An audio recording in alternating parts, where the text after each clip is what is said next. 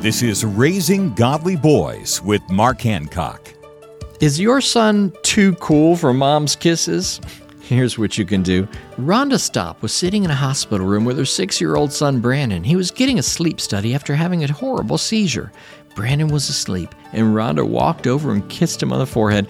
The technician told Rhonda to go look at the screen. Rhonda was astonished to see that even though Brandon was asleep, his brain activity actually showed that he knew his mom kissed him. So if your son rolls his eyes when you try to kiss him when he's sleeping.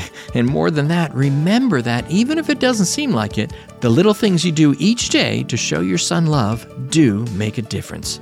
For more ideas on raising boys to be godly men, visit Trail Life USA or raisinggodlyboys.com. Download free resources to help you at raisinggodlyboys.com. raisinggodlyboys.com.